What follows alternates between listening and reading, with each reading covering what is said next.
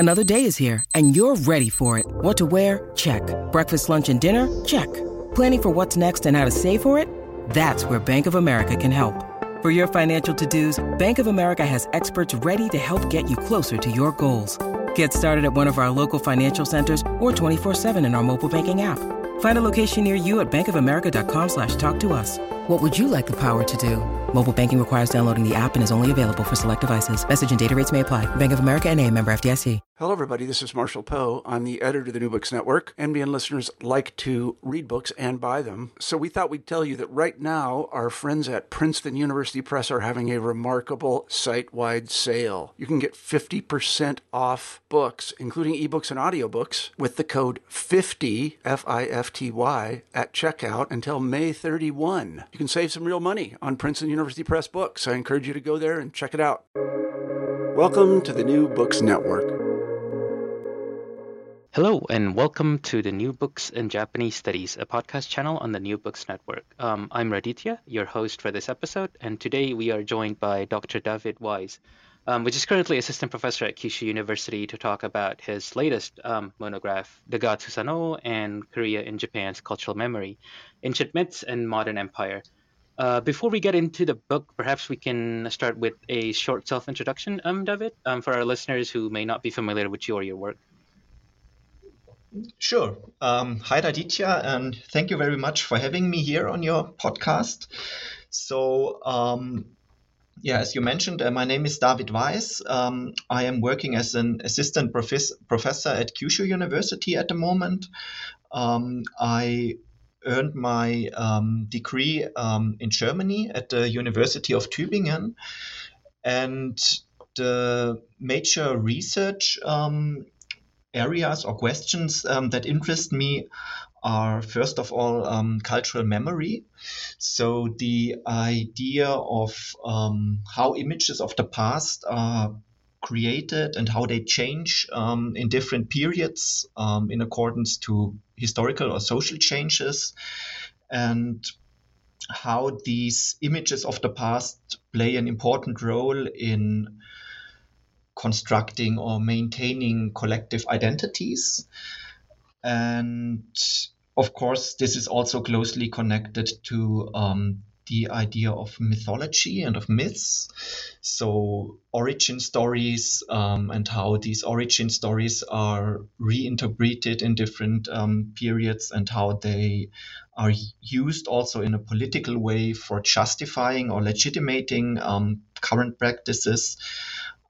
So this is one of my major research interests. The other one is perceptions of cultural others. So I'm very interested in Japanese, or in the history of Japanese-Korean relations, and how perceptions of Korea and Koreans changed within Japanese intellectual history, and what role Korea played in creating a Japanese cultural identity.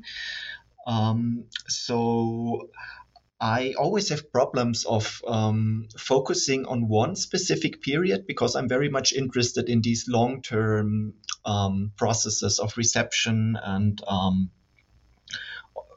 seeing basically the changes in how things are reinterpreted. Yes, so I guess that's the most important points about my research. Great, yeah, thank you for sharing that, and thank you for getting straight into the sort of cultural memory point. That was actually one of the questions I'll be asking you soon, but maybe we can go back to that point later. So I mean, the book sort of explores the association of sort of this deity Susanoo with Korea, and as I've mentioned, throughout various time periods. But I do feel like there seems to be a bit of a focus given to especially the colonial period. But again, maybe we can touch a bit more on this later. A fascinating topic indeed. But before we sort of jump into the book, and you've mentioned this a bit earlier, but maybe you can share some of the sort of processes that led to the sort of the start of this project. How did this sort of project begin? Mm-hmm. So first of all, it basically started with my fascination for really this mythical figure, Susanoo. I first encountered him during my undergrad studies.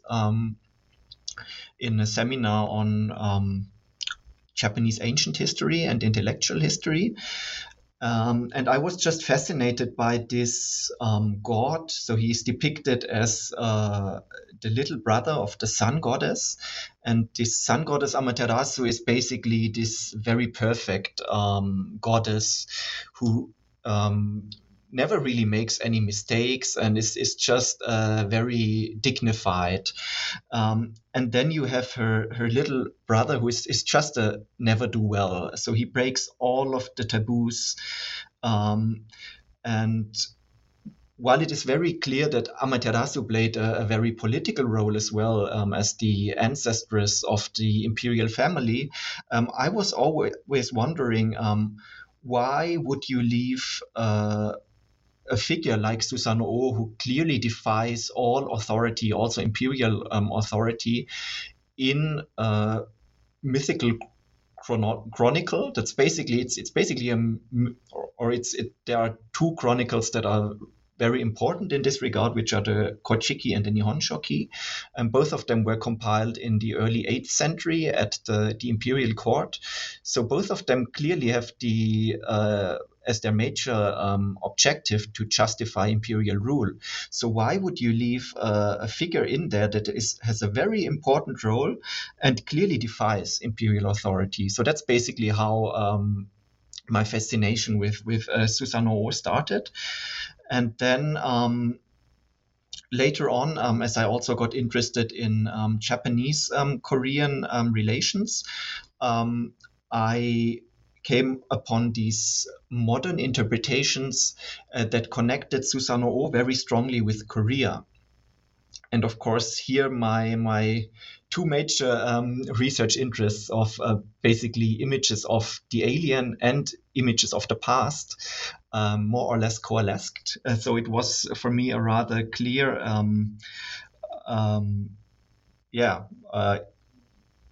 aim to work on this topic.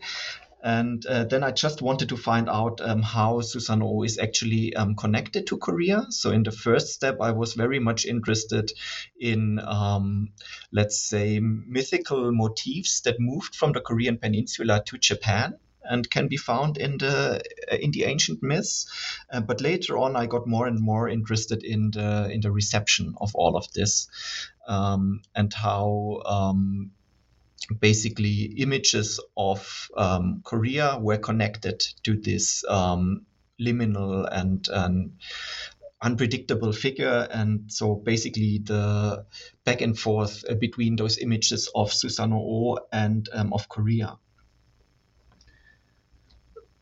Yeah, and yes, thank you. as you Okay, pointed yeah, out, yeah. as you pointed out, there is definitely a certain focus on the colonial period, which is just because this is the period where it becomes clearest that Susanoo very much serves as a foil to Amaterasu. So there was this theory of common ancestry of Japanese and Koreans, and which said that basically the Japanese and the Koreans are one ethnic group, or had been in the past, and therefore they should be rejoined, which was of course used to justify colonial rule.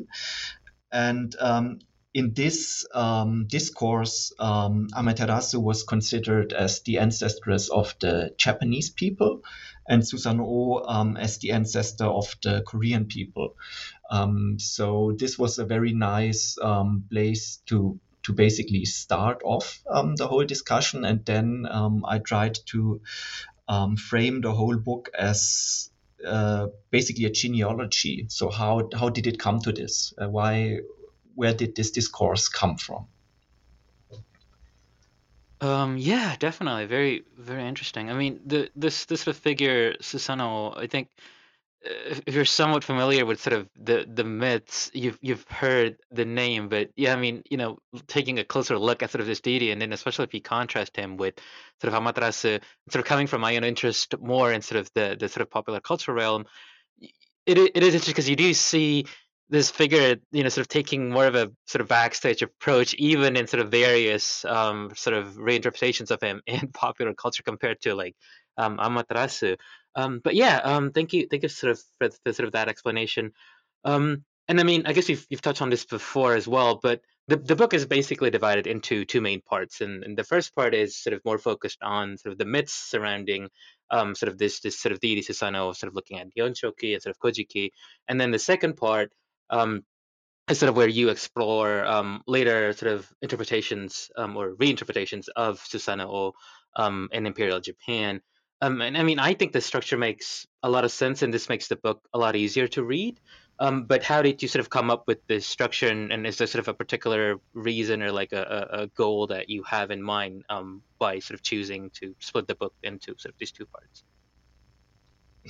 That is an excellent question, because I have to admit that I struggled with this for quite some years, because this book is based on my PhD thesis, and the structure of my PhD thesis was completely different, and it didn't work because if you look at something for such a long or over such a long time range, it is important to somehow define the red thread, basically what you want to show.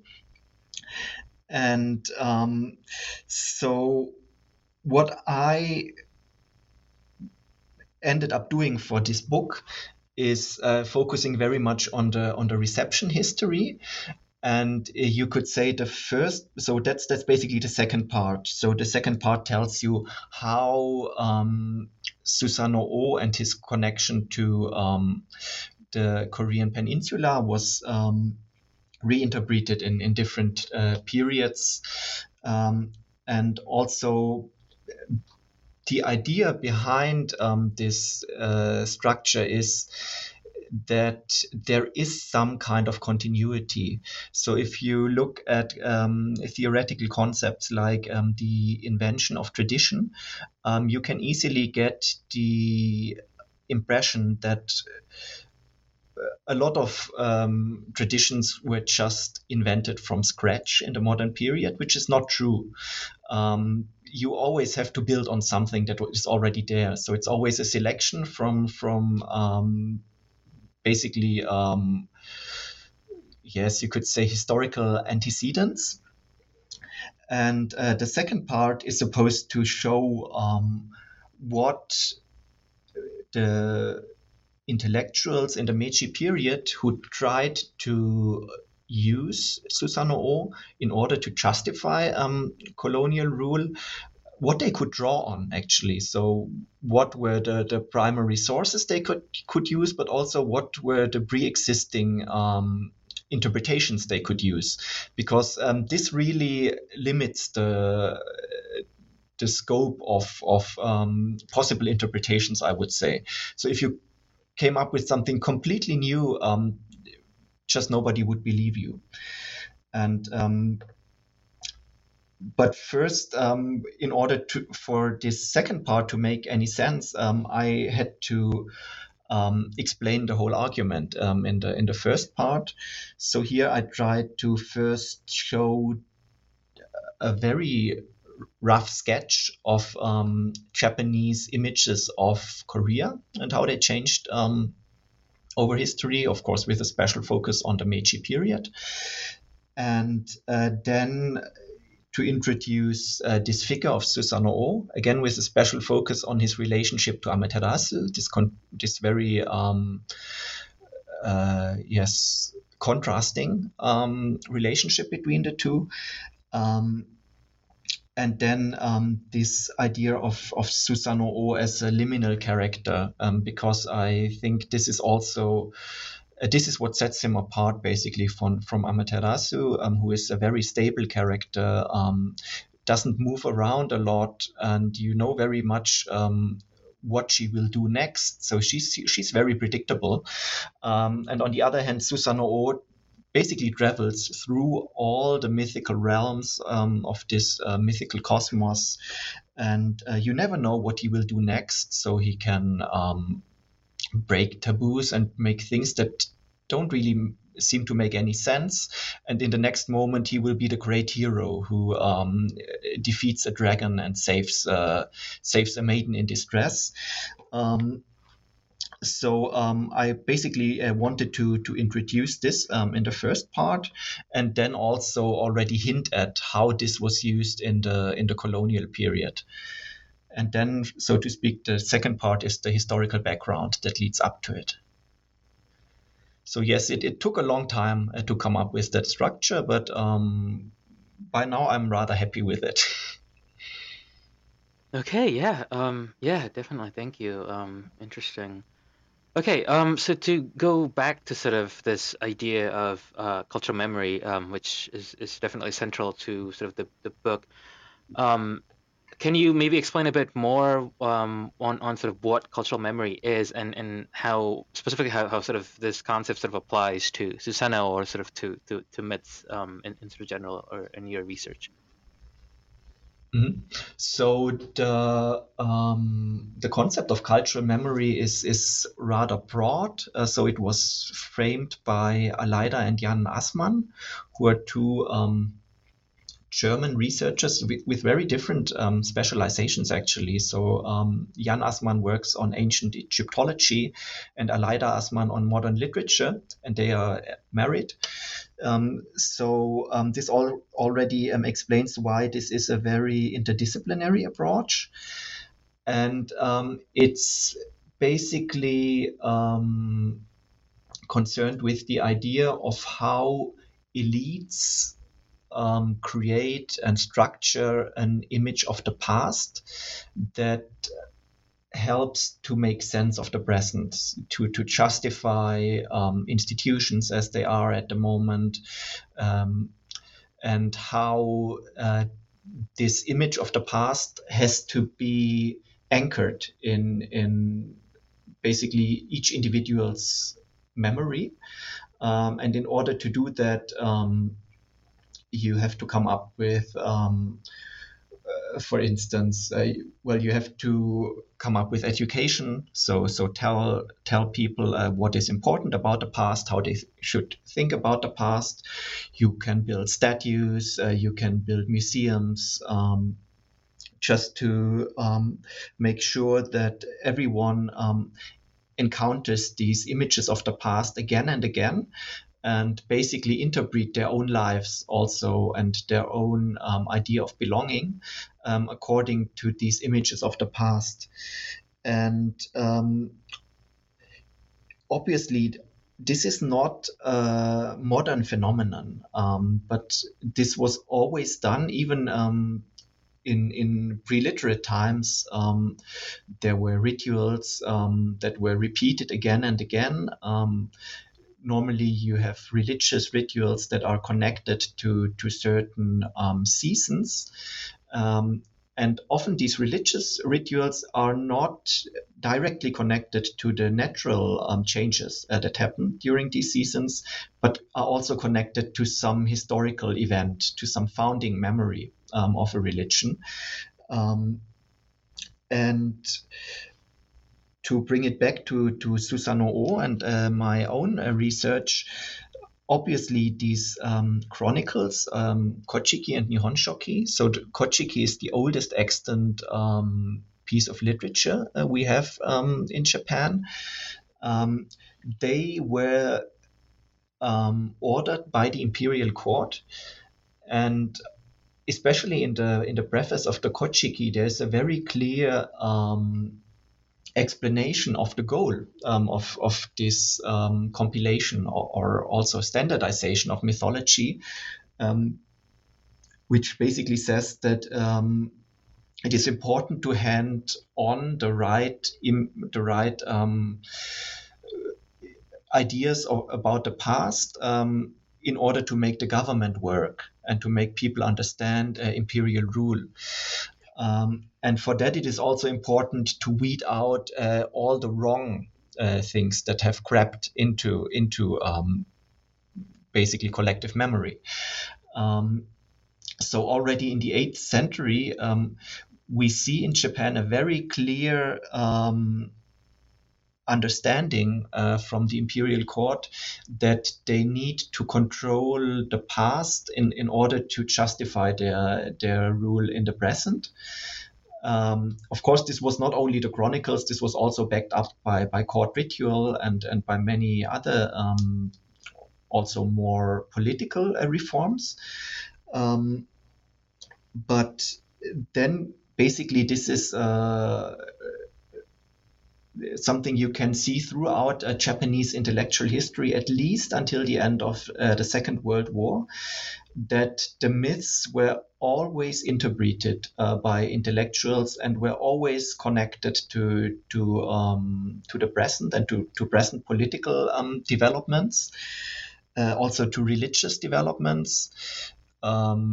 Yes, you could argue that they have become much less important after the end of World War II. But they definitely play a very important role in Japan's cultural memory from the earliest sources we have until the modern period.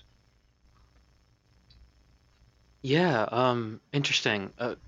Sort of when I was reading on sort of this concept as well, it's certainly interesting to think about, because it encourages the idea that, you know, traditions, myths, practices as something more that's just, you know, that we shouldn't take that for granted, right? As in, like, there's often a sort of political sort of political motif, but also a specific purpose behind well, these myths, right? They're not just there as sort of narrative stories.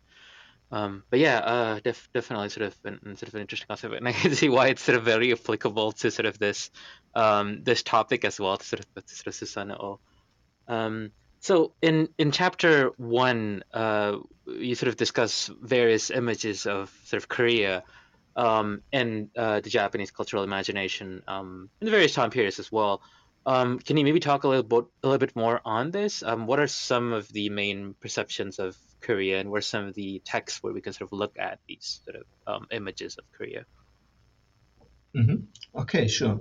So basically, the first images we know of appear in these ancient sources, in the Kojiki and the Nihon Shoki, and perhaps the most dominant one, at least in the early parts of these chronicles, is that Korea is basically a land of riches. So there are a lot of passages that refer to Korea as a land where there is a lot of gold and jewels. And of course, you also have the most famous episode is probably leading up to the legend of Jingu Kogo's conquest of Korea, where basically her husband, the Emperor Chuai, gets an oracle from some deities that tell him to go to Korea and get the great treasures there. And he basically says, I cannot see something beyond the sea, so Korea doesn't exist, and he doesn't basically believe in the oracle and dies shortly afterward. And then Jingu Kogo, his wife, takes up this role, and basically, so here we already see this idea that Japan wants to get treasures from Korea. And this reappears at some time, at some points in the chronicle. Then you also, of course, have depictions of Korea. Perhaps one has to differentiate a little bit. Obviously, there were more than one kingdoms on the Korean peninsula. And Japan had very close connections to two of them, to Paekje and Kaya, the Kaya Federation, which was not really one of the kingdoms, but a federation of different states. And for instance, there is a very long episode on how Buddhism was brought to Japan from Paekje. So here we have this very, very positive image of Korea as a very prosperous land with an advanced civilization. On the other hand, we also have the idea that Korea can be a threat to Japanese security. So, for instance, the Yamato state formed an alliance with Paekje, with one of the states that were on the Korean peninsula, and became embroiled in a war with another state, Shilla. And Shilla won out in the end, which led to quite some worries on the Japanese, in Japan, that basically Shilla, that had itself formed an alliance with the Tang China, that they might come and invade Japan. And of course, this image was then resurfaced with the Mongol invasions that also used Korean ships and also basically forced Koreans to fight for them. So here we basically have this idea that that Korea can either attack Japan directly or is so weak that they can be invaded by some other force and then serve as a foothold to attack Japan. And then a third very important pre-modern image was that Korea is basically a vassal state of Japan, but they are ungrateful and do not really bring the tribute they promised. Of course, this is connected to this legend of Jingu Kogo. So according to the legend, Jingu Kogo had invaded all of the Korean kingdoms, and they had sworn to bring tribute from then on. But apparently, this had never happened in historical Japan. So Japanese elites started to question why that was, and the most face-saving answer for Japanese elites was, the Koreans just don't keep to their promises. And of course, this was reactivated also in the modern period to basically see this as a historical precedent of Japanese rule over Korea. And then what was a new idea that came in the modern period was that Korea became a part of Japan's Orient, you could say. So they were seen as not civilized compared to the civilized West. So Japan tried to become a part of the civilized West and basically leave Japan, leave Asia. And Korea was one of the countries that was used to visualize this kind of backward Asia. So this is basically where a real rupture occurs. So these three pre-modern images I have been talking about reoccur again and again. But the first one, that Korea is a country of advanced civilization, was basically turned on its head in the modern period. So this really changed in the modern period. Yes, and of course, Susanoo also played a role in visualizing these images, especially of Korea being backward or also being immature, not able to rule themselves, impulsive, childish. So that's how it connects to the figure of Susanoo. Yeah, that's really interesting. So especially because you see how sort of different modern sort of interpretation of these images.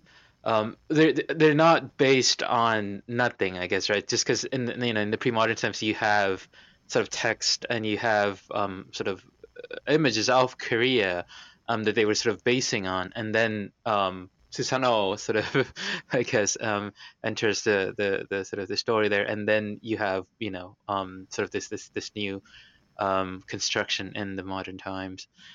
Very interesting. Okay, so speaking of sort of Susanoo, in chapter 2, you sort of explore different narratives of Susanoo in Nihon Shoki, in Kojiki, and in Izumo Fudoki. Um, we've been talking about Susanoo for a lot throughout sort of this podcast, um, but maybe you can sort of dig deeper into sort of this deity and sort of tell us how different he's portrayed in sort of these different texts, in these three texts particularly. Mhm. Great.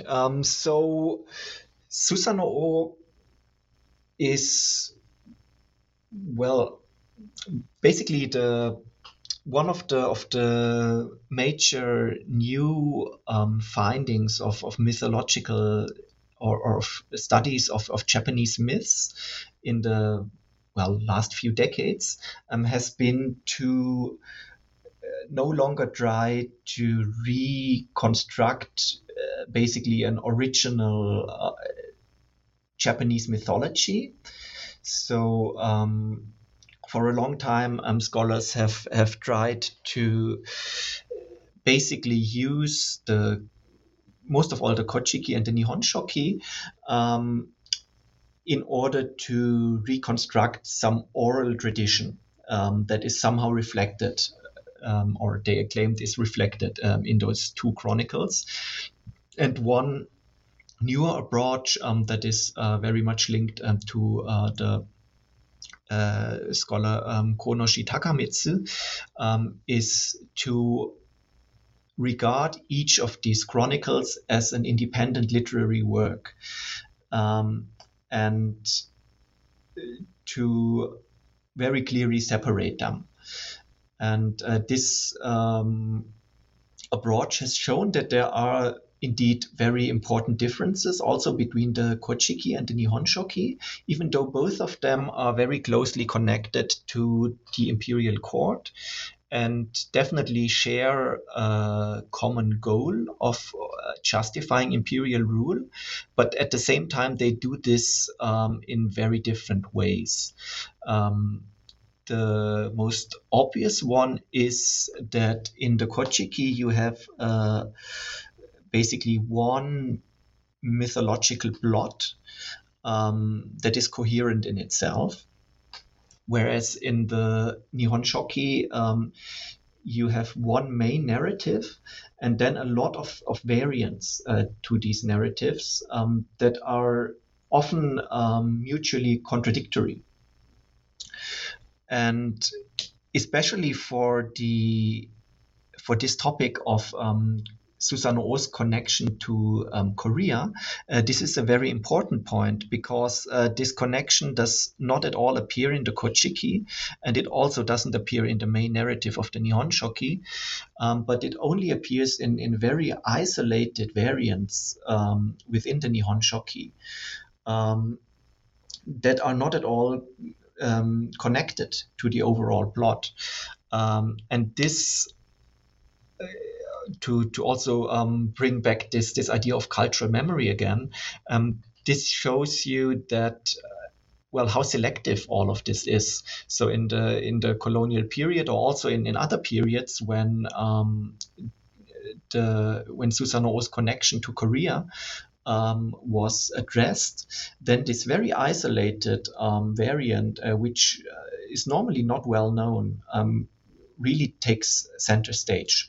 And so just to give a very, very rough outline of the plot about Susanoo in the Kojiki and also in the main narrative of the Nihon Shoki, he's basically born from the primordial father, Izanagi, as the little brother of the sun goddess Amaterasu and the moon god Tsukuyomi. And each of these children is assigned to rule over one sphere of the mythical cosmos. According to the variants, these spheres differ somewhat. But what is always the same is that Susanoo does not follow this task, so he does not rule, but just screams and basically screams and cries, which leads to chaos in his realm and to many people dying. And then he's banished by his father Izanagi and goes up to Amaterasu's realm, the plane of high heaven,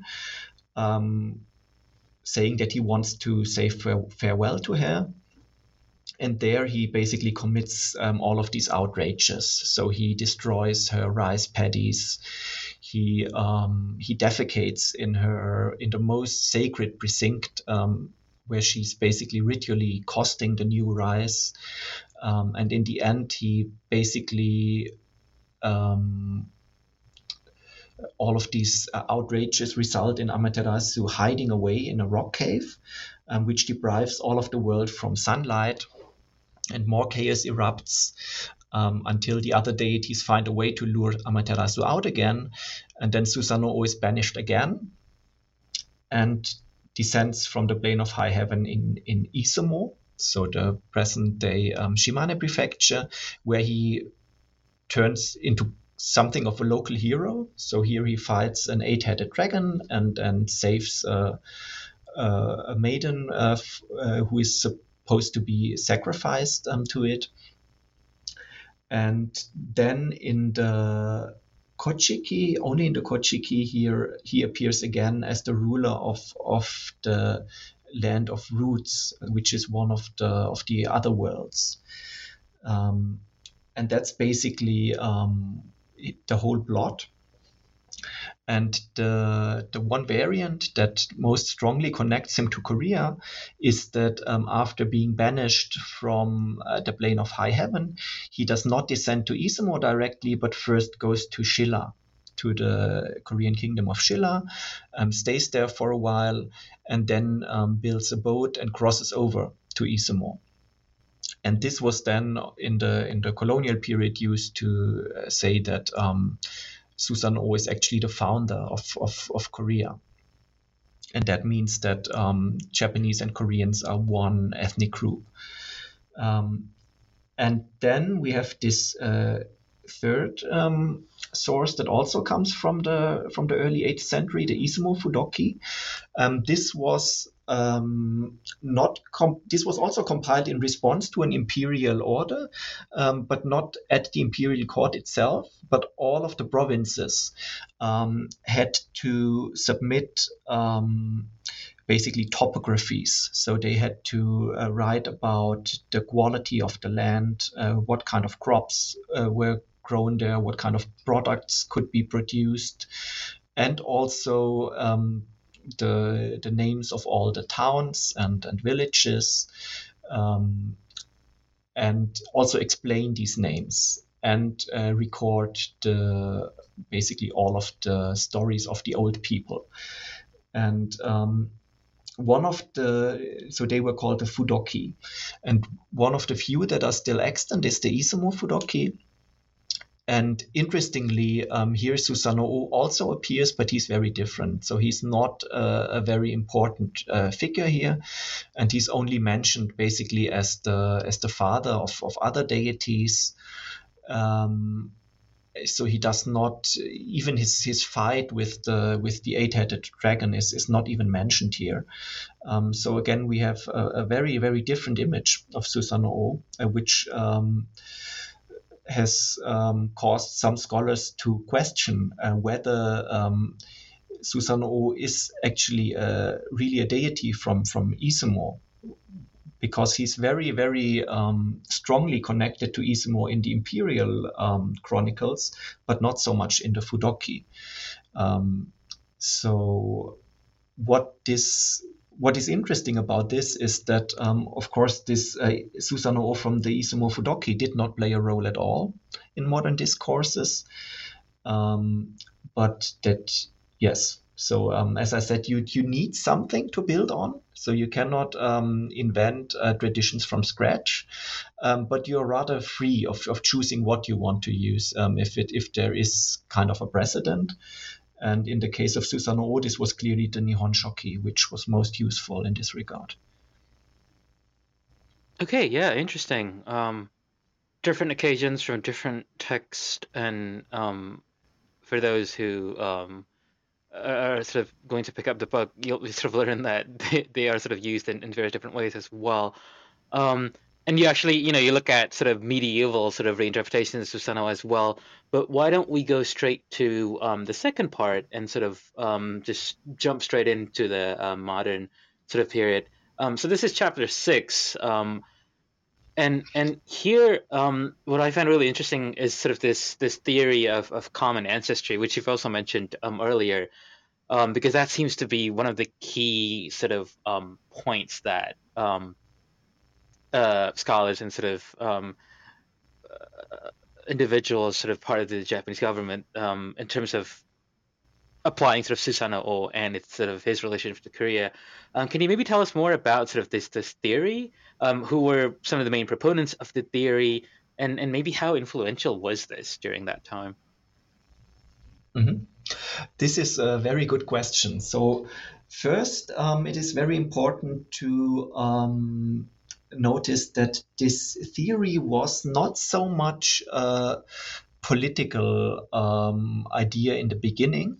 So the first people who came up with this idea of basically this ancient unity or shared ancestry of Japanese and Koreans were actually the first generation of professors at the Department of Japanese History at the Imperial University of Tokyo. So this was in 1890. The first publications came out that were very heavily based on interpretations of the ancient Japanese myths, especially of those isolated variants. And they did not really draw any political conclusions from this. So they just more or less criticized the Kokugaku scholars like Motori Norinaga and said they have got it all wrong. In reality, there's a very close cultural connection to Korea. And at the time, this view was not influential at all, and it was heavily criticized. And in the end, it was actually one of the reasons why this whole department of Japanese history was closed down after some years, and all 3 professors who were working there lost their jobs. And it was only then there were some other proponents afterward, but the theory only became really influential in 1910. When the annexation of Korea to Japan was basically made official. And by then it was not so much as a scholarly theory, but much more as a mass media phenomenon. So a lot of anthropologists or historians or linguists published not only in scholarly journals, but also in newspapers and in magazines that were targeted at a much broader audience, and basically brought forth this idea that Japanese and Koreans belong together because they had been, they can be traced to a common root. And in all of these articles, the myths played a very important role because many of them basically interpreted those myths as true historical accounts. So the deities that appeared in those myths were for them historical personages, kings or rulers or village heads. And then this theory again quieted down rather soon, and it was not very influential in among Korean subjects. So it never got a lot of traction on the Korean peninsula. This changed to a certain extent in 1919 which is the year when there was a huge anti-colonial uprising in the peninsula. And after that, the colonial authorities basically reformed their policies on the peninsula, and they introduced something called the cultural rule. So they tried to make the colonial rule appear much more civilian and not so much. So the role of the military was basically downgraded to a certain extent.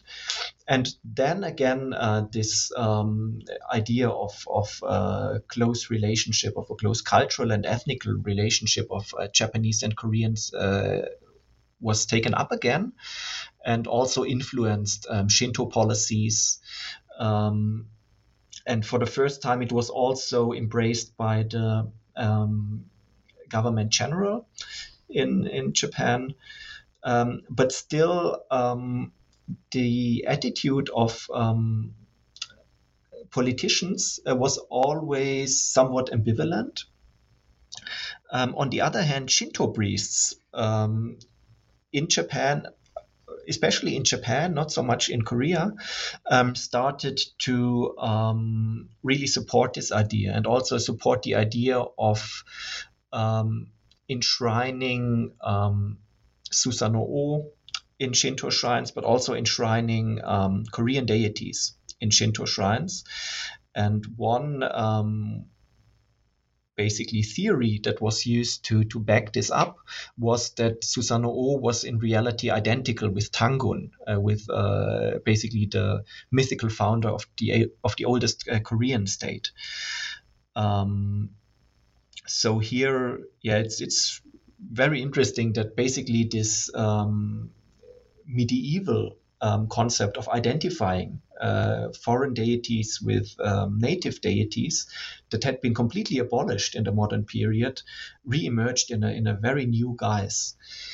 So that's what for me makes this, especially the colonial interpretations, very interesting. So it started as a purely academic theory that was very much opposed to the mainstream. And then the political utility was basically just discovered later on, which also shows you that, in cultural memory studies, or also the invention of tradition, the intention of the writers is not always that important. So it doesn't always work out the way they want to. Yeah, I think sort of this part is especially what's really interesting about this book, and why I think it's really relevant too, because even now we still see sort of similar processes, right? Of like incorporating certain parts, certain ideas from myths, and then actually sort of, well, believing maybe is not the right term, but actually sort of discussing that as real facts, right? I mean, just even how sort of the Japanese government sort of counts the order of succession, as you know, is still based on the myths. It's still a very sort of relevant thing, even in sort of contemporary Japan. Yeah, really interesting. There's still so much more to discuss, but I'm afraid we've taken way too much of your time. Before we say goodbye, though, there is one final question. Can you maybe tell us what projects you're currently working at? Sure. So I've basically just started work on a new project that is very much connected to the emergence of modern, or the modern discipline of ethnology in Japan. And this focuses on a scholar called Okama Sao, who is very interesting because he bridges Japanese traditions very much with new Western ideas. But this did not happen in the Meiji period, as is often the case, but actually in the Showa period. So he first was a close acquaintance of Yanagita Kunio, and also published a journal together with him. And then in the 1930s, he went to Vienna and there studied basically the theory of ethnology that was then very much prevalent in the German-speaking countries, at least, which had a very strong emphasis on cultural migrations and was opposed to the idea of evolution and of basically separate processes in different countries. But it was for this for the German-speaking countries, there was basically this idea that only very few geniuses will ever have new ideas and can come up with innovations, and everything else is just migrations. And one culture will learn everything from other cultures. And well, Okamasao learned this theory in Vienna and then wrote a very long book, which he handed in as a PhD thesis in Vienna, which tried to apply this idea to Japanese ethnogenesis. And this theory of ethnogenesis remained very influential. He never really published this in pre-war Japan because it was very much opposed to the mainstream of Japanese scholarship. For instance, it claimed that the Tenno dynasty came at a very late point into the Japanese islands and was not connected to Japan at all, but was basically came over from the continent. And this was later turned into this idea that horse riding people from the Korean Peninsula had basically invaded Japan in the ancient period and built this Tenno dynasty. So that's what I'm working on, and I'm especially interested in how Okamasao combines ideas taken from Japanese folklore studies with ideas that he encountered in Europe, and how this hybrid process brought forth something very new. Because also one of the major differences between Okamasao and European scholars of ethnology is that Okamasao applies these theories to his own culture instead of some very distant, often non-literate society. So here, I think it's also very interesting to look at this from a post-colonial perspective and what this actually means. So yeah, that's my new project. Yeah, that sounds like another fascinating project. Well, if you are interested in learning more about Susanoo and sort of his relationship with Korea, please do check out David's book. Thank you for listening, and I'll see you in another episode of New Books in Japanese Studies. Bye bye.